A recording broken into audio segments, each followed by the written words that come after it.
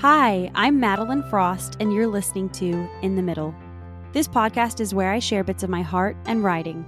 I'm sharing from the inside of my story while I'm still in the middle of my messes and mistakes, in the middle of being a wife and mother, in the middle of figuring out how to be both creative and ambitious, and the present mom I desire to be.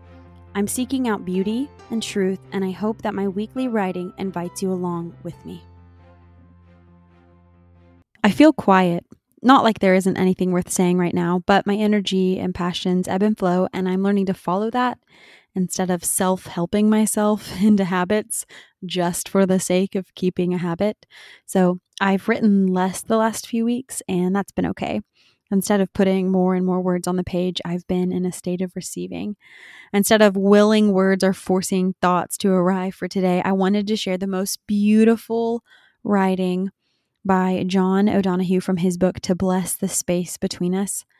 It is a captivating book full of blessings for all types of moments and seasons in one's life. It's an older book, but it's new to me and has been water for my soul. I'm going to read to you from the beginning of Homecomings, which is chapter 4. Again, this is from John O'Donohue's book, To Bless the Space Between Us. Driving at dusk through the countryside, one sees the lights coming on in the different homes. One glimpses the bright interiors that house each family. The very ordinariness of these houses conceal the force and mystery of the events that unfold there. Very few other buildings house such transformation. It is here that human beings are made, here that their minds open to discover others and come to know who they might be themselves. It is astounding how the seminal happenings in life are mainly unconscious and implicit. Most of what happens within a home unfolds inside the ordinary narrative of the daily routine. Yet later on in life, when one looks back more closely, it is quite incredible how so many of the roots of one's identity, experience, and presence lead back to that childhood kitchen where so much was happening unknown to itself. The origin of the word dwell is to dig deep.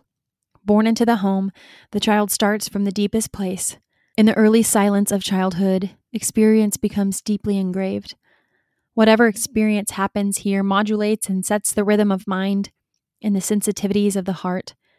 If parents were aware of how much secretly depends on them, they would become paralyzed with the weight of responsibility. Home is where we start from, and it inevitably also determines how we start to be who we are. The Oxford English Dictionary states that home also means a place where a thing flourishes or from which it originates. In such a subtle and unseen way, the home is the seedbed of individual presence. The simple act of walking into someone's home can be revelatory. You've stepped from the anonymity of the streets into the sudden, gathered intimacy of a private sanctuary. There's some unwarranted way in which the home displays the presences that it holds and molds. This visual is never available anywhere else. Outside the home, its members become different in the various situations in which they find themselves. However, in the home, the family, as an intricate interweave of presences, throws one another into unique relief.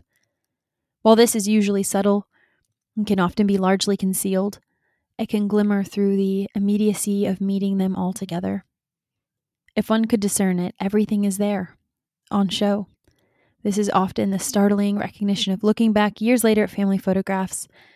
There one sees oneself as a child looking out at the camera from within your cluster of siblings, most likely innocent to all the psychological and spiritual forces that were at work.